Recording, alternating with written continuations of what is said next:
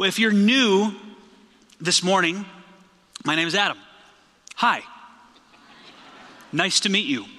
I'm one of the pastors here, and we are studying in the Gospel of Mark. In fact, we've been studying the Gospel of Mark for about a year and a half now. I've only been here for a year of that time.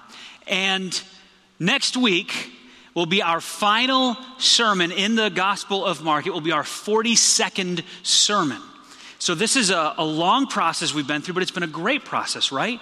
It's been wonderful to study this book, and Mark was one of my favorite books already. I had gone through it with multiple groups, and so now coming in here, this was the series we were already in, and we've continued it on, and next week is the last one in the series. And we're already getting ready, the books that we're going to study next year, so we're super excited about that. But before we get into this morning's message, I just want us to take a moment and breathe. Just take a breath right now. Just, What are the distractions in your life right now that might keep you from focusing on the Word of God in a little bit? Think about that. Let's put them before God right now. Let's all bow our heads and just pray and say, God, what is in my life right now that is keeping me from understanding where you want me to go, what you want me to learn, how you want me to grow? Ask God, Lord, what are the distractions in my life right now? Lord, would you pull those away from us? Would you help us to focus in on your word today and on what you want to teach us and communicate to us, God? I pray that you would open up this book and this story about Jesus and what you did for us, Lord, on the cross in ways that we haven't thought about before. Help us to take it and apply it to our lives and grow in you and share it with others. And in Jesus' name we pray. Amen. All right, last week, we were in Mark chapter 15. We're going to pick that up this week in Mark chapter 15. But last week we talked about the difference between reacting and responding. When you face a difficult situation, do you react to it with all the raw emotions that come with that, or do you respond to it? And we talked about Jesus, how he faced an incredibly difficult situation and how he reacted and how he responded. When you see someone who responds to an incredibly difficult situation with a calmness and a grace about them and a faith in God, don't you just have so much respect for that person? Don't you just look at their life and go, wow, I can't believe what they just went through and how they're acting now. Have you seen that in people's lives? Have you seen those people where something happens to them that's terrible? Maybe an accident happens and it's someone else's fault, and instead of hating that person and having bitterness against that person, they love them and pray for them and want what's best for them. That gracious response that people have instead of just reacting. There must be something different about those people, right? That have that kind of grace in a difficult circumstance. I love reading stories of missionaries because they're often filled with that kind of grace. Martin and Gracia Burnham were missionaries who were vacationing in the Philippines and were kidnapped by a group of rogue militants. They were forced to travel with this group for over a year as they tried to evade government forces who were hunting the group down. At times, they went for 10 days without food. They only had dirty water to drink. They begged their captors for empty rice sacks, dirty, used, empty rice sacks, so they could lay them down on the jungle floor and have something between them and the ground and the creepy critters that were all over the ground. Gracia said one morning she woke up, and as she was getting up, this big snake slithered out from under her rice sack. She had been keeping him warm all night. That's what they went through in the jungle. And one time, their group managed to attack a government troop, and one of the individuals killed was a medic. And so Martin and Gracia managed to get a hold of the medical bag and the supplies that they desperately needed, because there's a whole lot to this story about some of the terrible things that happened to them and the conditions that they faced. And they were able to get bandages and medicines that they desperately needed, and they were able to hide them on their person so they would have those available to them. And as the months continued, there was one guy in particular who was always in a really bad mood. Every time they would see him, he'd be in a bad attitude. And one day they noticed that before he got into his bad mood for the day, he would be rubbing his head like this. And they realized he's having headaches. That's why he's in such a bad mood. So Martin went to his secret stash, pulled out a pain pill, and brought it to this guy and said, "Here, take this." And it took the guy's headache away. And so every time they would see him rubbing his head, they would go get a pain pill, they would give it to him, and he started to become kind of a friend. And Martin and Gracia started to love and care for and even serve their captors. How amazing is that? One day the leaders of this group called Martin and Gracia over and told them that someone had paid a ransom for them. But these leaders were greedy. They wanted more money, and so they said, "We're not going to release you. We're going to ask for more." And that night, Gracia went to lay down on her rice sack, absolutely defeated and discouraged. And as she was drifting off to sleep, Martin nudged her and said, "Gracia, aren't you so thankful that when Jesus paid a ransom for us, it was enough?" There's something different about that man, right?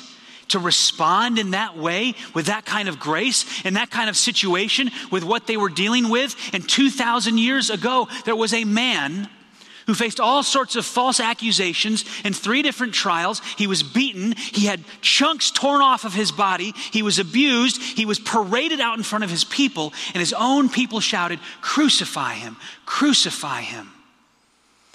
And as we're going to see today, Jesus went through that process willingly. He was not forced. He gave up his life willingly. He was not forced for people that had not even been born yet. There's something different about that man. I have 3 goals for us this morning. 3 things that I hope you'll take with you when you leave. They're actually written on your weekly program. So if you want to take notes, it's all there. The first one is that we understand what happened here when Jesus went to the cross.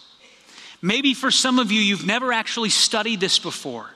And so a lot of what we talk about today is going to be new to you, and I hope that it will fill in some gaps and help you to understand, who is this Jesus? What did he do? And why do we love him so much? What is our obsession with Jesus?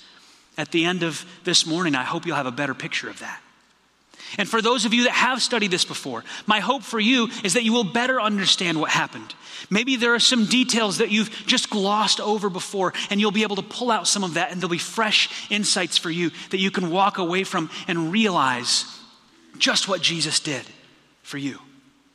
My second goal is that you would understand its significance. See, there is no other event in human history that has had this kind of life-changing impact on the world. Nothing else even comes close. So why was this such a big deal? We're going to talk about that today. And my third goal is that we understand our response. What difference should understanding what happened and understanding its significance have in your life and my life today? We're going to start with goal number 1. To understand exactly what happened from this gospel, Mark's perspective. We're going to be in Mark chapter 15. So you can turn there if you want in your Bibles. Mark 15, we're going to start in verse 21, right where we left off last week. You can also use the YouVersion Bible app. You'll find us there under Events and First Free Church, or go to efree.org/Bible, and there's a link with all the scriptures there. And that way, if you leave here today and you can't remember and you didn't write one of them down, you can always go back and look it up, and you'll have the verses there to study. We're going to start in verse 21 of Mark 15. Let's read it together, and I'll make some notes as we go. A passerby named Simon, who was from Cyrene, that's in Africa, was coming in from the countryside just then. He was coming in from the countryside, and the soldiers were in the process of taking Jesus out of the city at this point, because executions could not happen inside the city. They had to happen outside the city. So Simon's coming in, Jesus and the soldiers are going out, and the soldiers forced him, Simon, to carry Jesus' cross. So they took this guy coming into the city, they grabbed him, and they forced him to turn around, go back the other way, right back outside the city to a place that he would not have wanted to go. Simon was the father of Alexander and Rufus. Now, it's very unusual that Simon's sons would be mentioned here unless they were somehow known to the people who would be reading this account. And that's why many scholars believe that Alexander and Rufus actually became leaders and were well known to the early church. The Apostle Paul writes about a Rufus in Romans chapter 16 and says he's a part of the church. And there's this guy named Polycarp who was the bishop of Smyrna. He was mentored by the Apostle John, and Polycarp wrote his own letter to the Philippian church. It's not the Philippians that we have in our Bible, but it's another letter. And in that letter, he mentions the apostles and Paul and a couple of other prominent leaders and Rufus as a leader in the church, a well-known leader. So it may be that this is the same guy. And many scholars think that Alexander and Rufus and maybe Simon and maybe their whole family became believers in Jesus because of this experience right here. Verse 22, and they brought Jesus to a place called Golgotha, which means, they translate it for us here, the place of the skull. It could be that this area looked like a skull. Or it could be that there were lots of skulls around because of all the executions that took place there. There's a local tradition that the giant Goliath, whom David beheaded, was buried there. His skull, his big skull was buried. So it might have been called the place of the skull. We don't know. We don't know why, but it's called the place of the skull. They offered him wine drugged with myrrh, but he refused it. This is one of those little details that in the past I've probably read over it many, many times and thought very little of it. What difference does it make that Jesus was offered wine mixed with myrrh? Furthermore, what difference does it make that he refused it? Who cares? Why would this be included in Mark's gospel? Well, the reason is actually pretty incredible, and it's pretty significant. Wine mixed with myrrh had a pain-relieving effect. Remember that Jesus is about to have his hands and his feet nailed to a cross. And when that happens, a normal person is going to squirm and fight back. They're not going to allow their wrists to be pierced so easily. And you know, and I know, that sometimes the anticipation of pain can be worse than the pain itself, right? When you're about to go through a painful experience, sometimes it's just the psychological trauma and impact of knowing that's going to happen that can be even worse than the actual pain. And so what would happen is these guys would be ready to be crucified, and they'd have to get these soldiers together to hold them down so that they could line them up and drive the nails through. But this wine mixed with myrrh had a pain-relieving effect. I talked with one of our doctors in the church this week who said it has nerve-deadening properties. And so it could relax them, and it could relieve some of the pain they were already in to keep them from struggling. And so scholars think that this wine mixed with myrrh was meant to make life easier on the soldiers. It might have sped up the asphyxiation process that would happen on the cross. You see, when someone died on a cross, they didn't just die from the loss of blood or the piercing or anything like that. They died because they were hanging there, and they would eventually get to the point where they couldn't take a breath. And they'd have to push themselves up to take a breath and then go back down. And I'm not going to go into all the details of describing what that is. Some of you have probably heard that before and how gruesome and painful it can be. But the point is that when they lost all of their strength and the blood was flowing out of them and they couldn't lift themselves up anymore, they would die because they couldn't breathe. And so this wine mixed with myrrh might have sped up that process, but it would have done something else too. It would have made it easier to line them up, hold them down, and drive in the nails. So the soldiers who were just mocking and abusing Jesus were not doing this to be merciful. They were not offering him medicine to ease his pain. They were offering him medicine to make their job easier so that they wouldn't have to struggle with him. Jesus refused the medicine. Why would he do that? Why would Jesus not take something that would make this process at least a little more bearable for him? There are a few reasons that we have. First of all, Jesus had made a vow that he would not drink wine again until the kingdom. He said, I will not drink wine again. This was at the Last Supper. We covered this just a few weeks ago. I will not drink wine again until I drink it new in the kingdom of God, he said.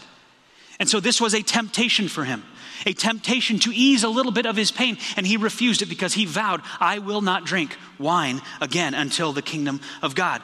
This also means that he felt the full force of every bit of the pain of this punishment, this torture.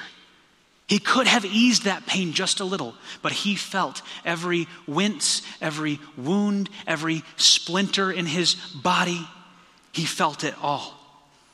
But what I think is most profound about this is that Jesus didn't squirm or fight when they went to put in the nails. They didn't have to hold him down. The soldiers were prepared for a struggle. They offered him this wine mixed with myrrh that was meant to loosen him up a little bit, make him easier to deal with, and he refused it. And I'll bet that they thought, we might have a fighter here. And they went to get him ready, and here's what I think happened. I think that Jesus just held out his arms and exposed his wrists right where the nails needed to go. One soldier probably grabbed an arm just in case, but there was no struggle. There was no cursing. There was something different about this man. Verse 24. Then the soldiers nailed him to the cross. They divided his clothes and threw dice to decide who would get each piece. This was normal for crucifixions. This was something they often did, and it probably wouldn't even be included here, except that Psalm 22:18 says, they divide my garments among themselves and throw dice for my clothing. You see, we're supposed to understand that there are connections to the cross all throughout the Bible, and that everything is kind of pointing to this point, this sacrifice that Jesus is making for us, and is woven throughout the Bible for us to see this is all one work, one tapestry of God showing us what he is doing in this world. It was 9:00 in the morning when they crucified him. A sign announced the charge against him. It read, "The King of the Jews." Now, John tells us that the religious leaders tried to get that sign changed because in an ironic twist, Pilate actually gave Jesus the title King of the Jews.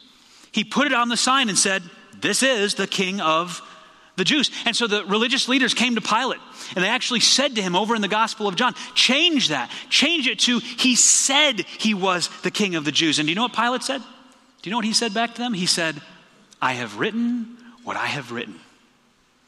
And that's it.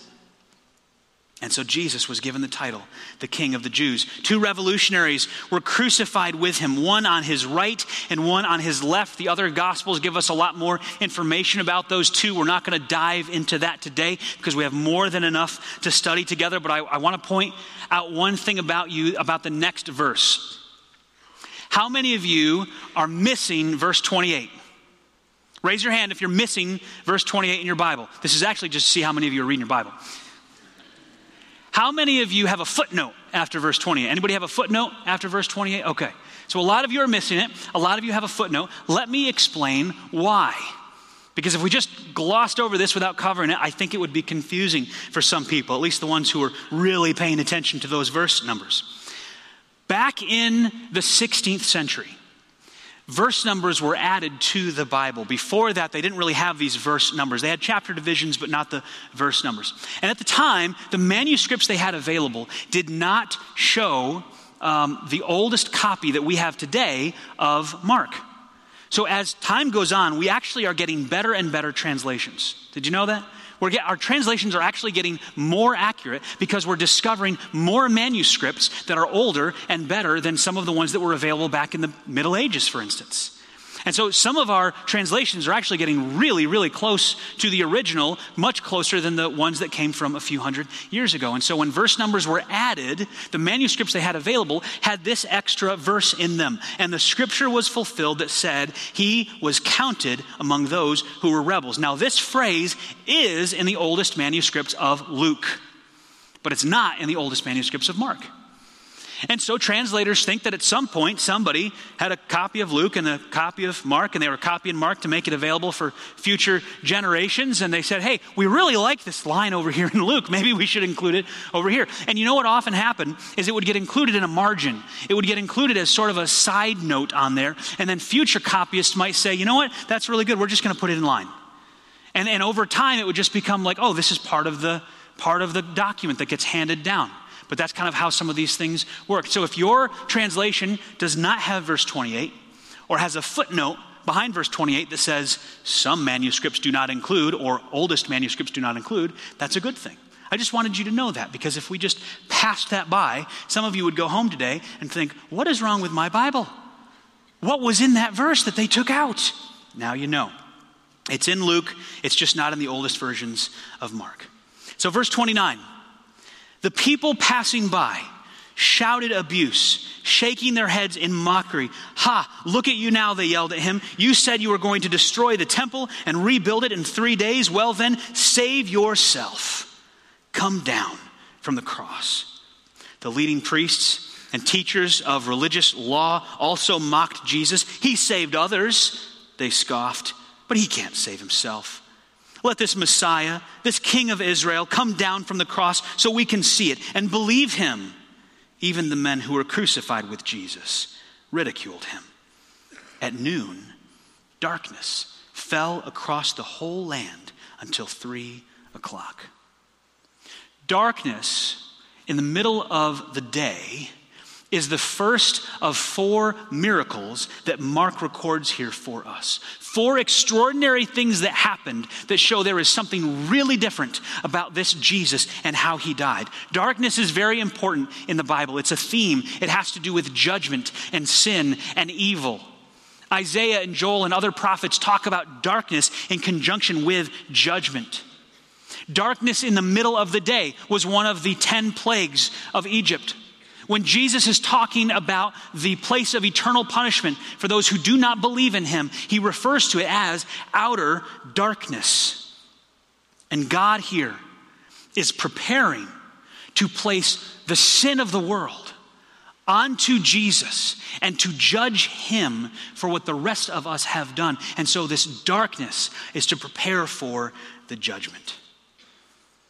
Then at 3 o'clock, Jesus called out with a loud voice, Eloi, Eloi, lema sabachthani.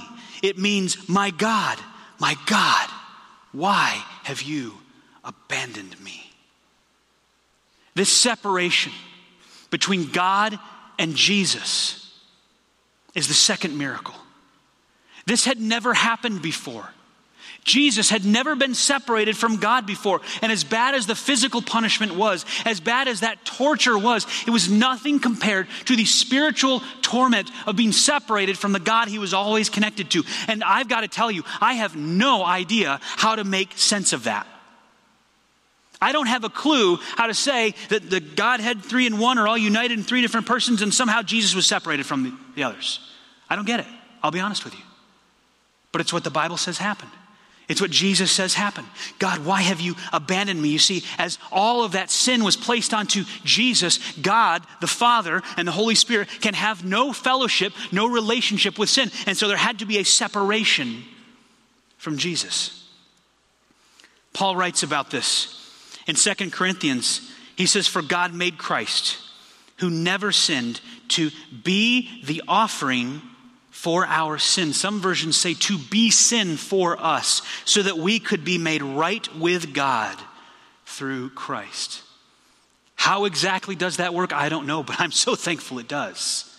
Jesus took our sin onto himself. John says he himself is the sacrifice that atones for our sins, and not only our sins, but the sins of all the world. God put our sins onto Jesus, billions of eternal punishments placed upon him. The lies of Abraham, the sinful anger of Moses, the adultery of David, the unfaithfulness of all the Israelites, and everything wrong that you and I have ever done was placed onto him. Everything wrong that you or I will say or think or do this week was placed onto Jesus on the cross. and God separated from him because he can have nothing to do with sin. And I believe the primary reason Jesus cries out is so that we would know it happened in that instance.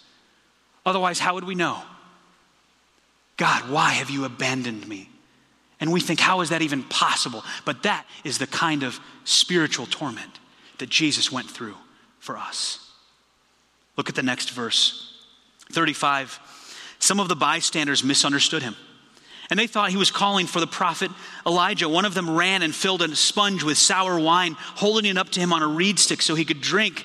Wait, he said, let's see whether Elijah comes to take him down. And this again was not an act of mercy.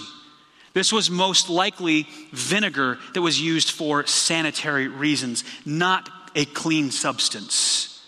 This was something disgusting, again meant to mock him. Then Jesus uttered another loud cry and breathed his last. This is actually the third miracle.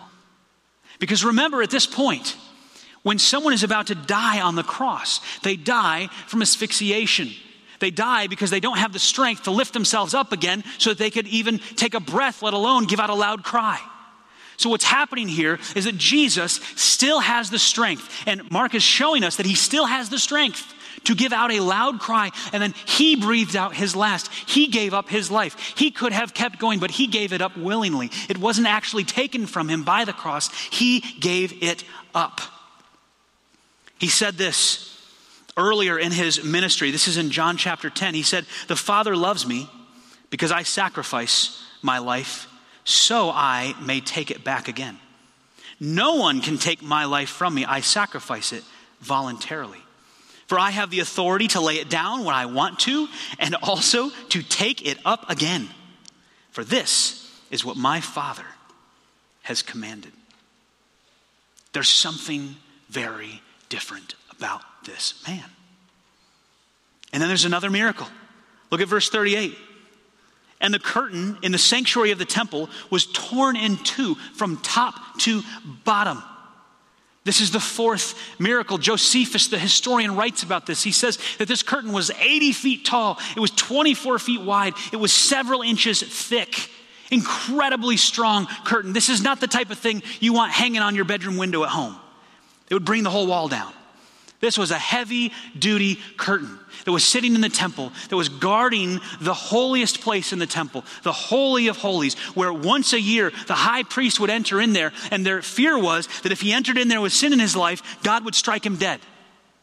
So if he came in there and he had sin in his life, God would strike him dead, and they needed to know that so that they could pull him out somehow. And so they actually had this old, ancient vital signs method. They put bells around him, so it would jingle and they would know if he was still alive. And then they tied a rope around him so that if he did die, they could pull him out and not have to go in and risk dying themselves. That's how revered this place was, that this curtain separated from everyone else. The curtain was torn in two from top to bottom. This was not man's doing. It's very clear. This is God, torn from the top to the bottom, from God to man, the curtain torn in two. And if you've ever heard a phrase about the veil being torn, God or Jesus tearing the veil in two, that's what this is referring to. That veil, that curtain that was in the temple. The curtain represented the separation between God and man. And it was torn in half when Jesus died on the cross and paid that penalty for us. What's even more amazing about this is that God did it at 3 p.m. What's so special about 3 o'clock in the afternoon? Well, at 3 p.m, the priests would be doing their daily rituals right in front of the curtain. Prayers and incense, going about their business like they did every day, except that today they had just experienced 3 hours of darkness.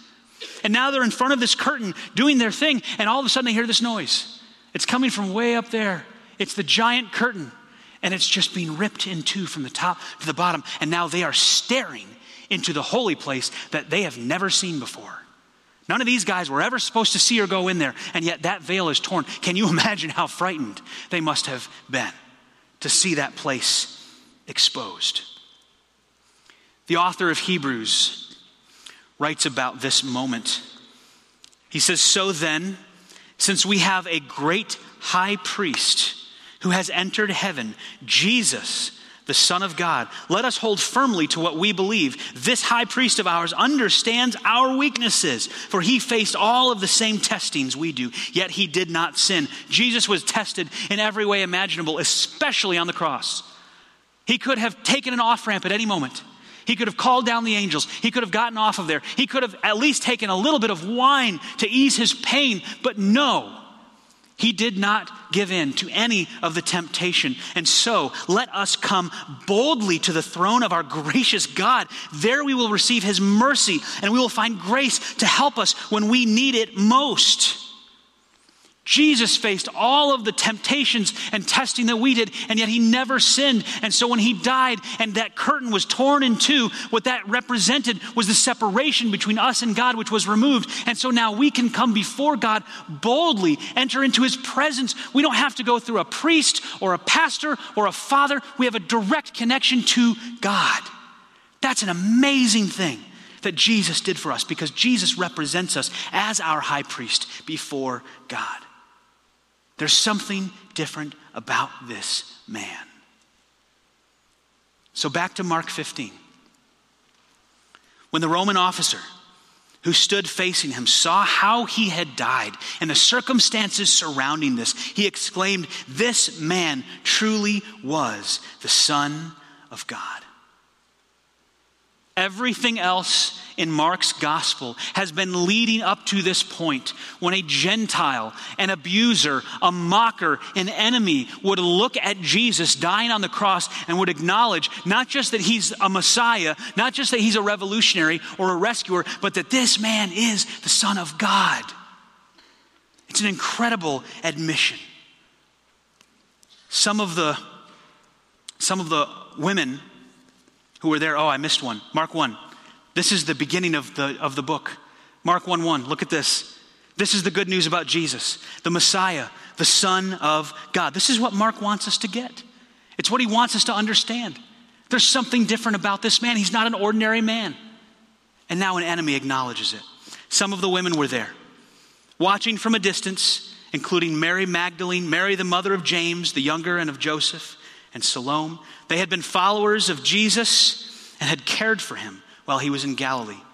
Many other women who had come with him to Jerusalem were also there. This all happened on Friday, the day of preparation, the day before the Sabbath, as evening approached. Joseph of Arimathea took a risk and went to Pilate and asked for Jesus' body. Some versions say he had courage, because this was not an easy thing for him to do. This was a bold and daring thing for him to do. He went to Pilate. Joseph was an honored member of the high council, and he was waiting for the kingdom of God to come.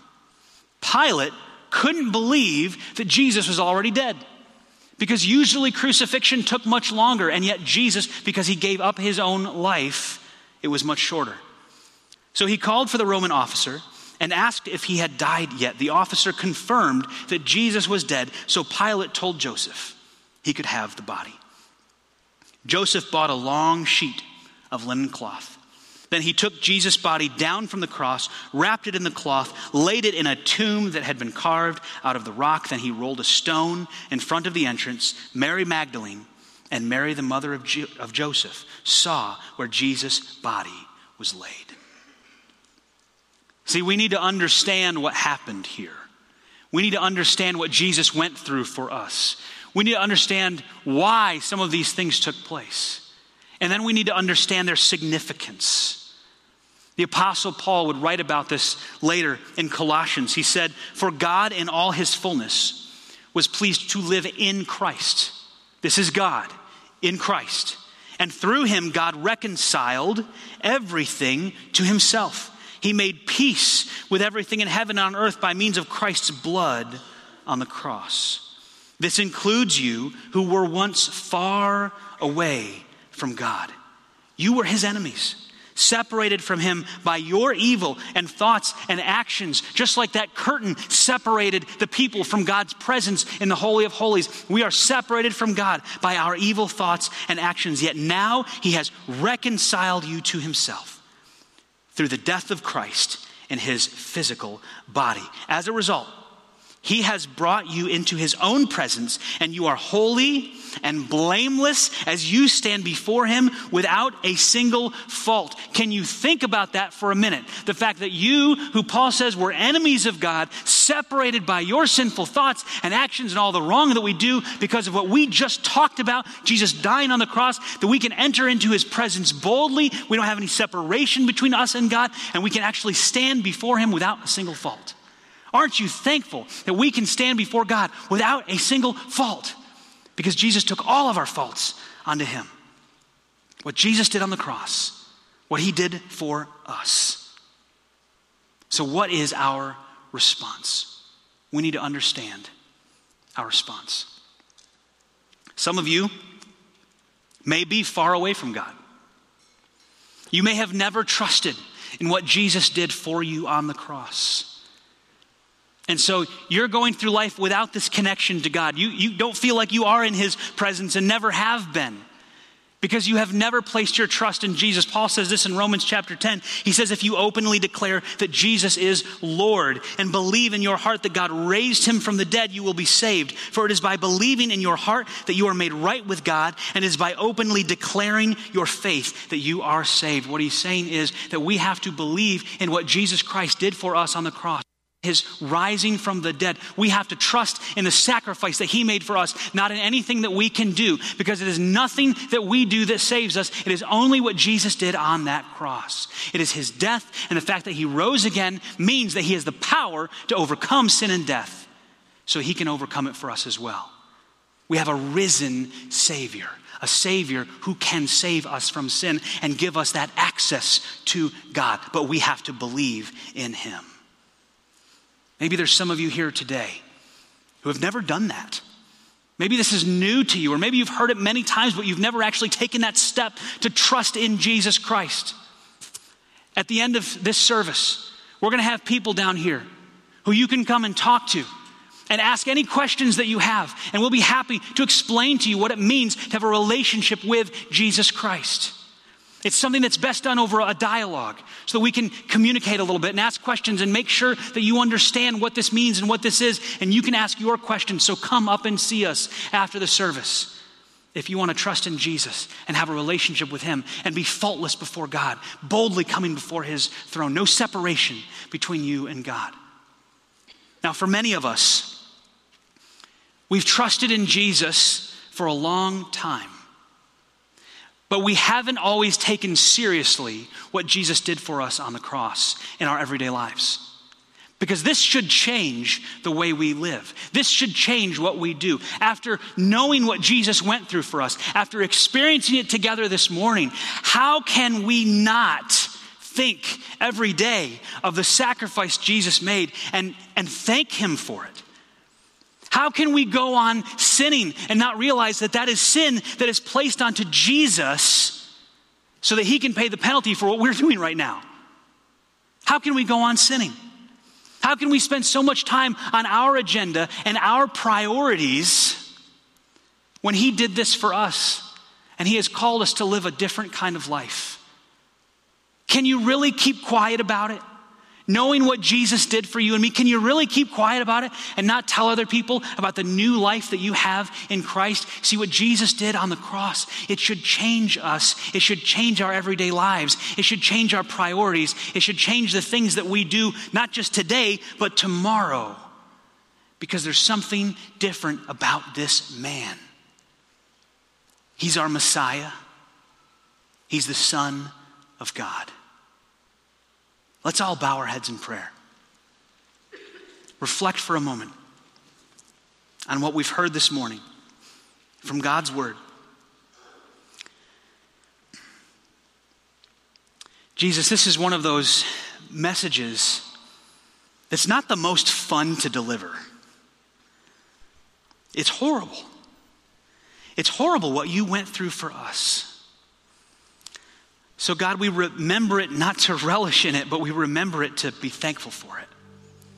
To thank you for coming to this earth, for living a life as a smelly human, for being willing to die a death on the cross and face all the temptation and persecution and abuse and testing so that no one could say you had it easy, so that no one could say you just made it happen without any effort or difficulty. But what you suffered for us and the temptation you went through, enduring every possible temptation for sin and yet not sinning, and then taking all of our sin onto you, Lord, it's incredible. So God, we thank you. We thank you for your sacrifice for us.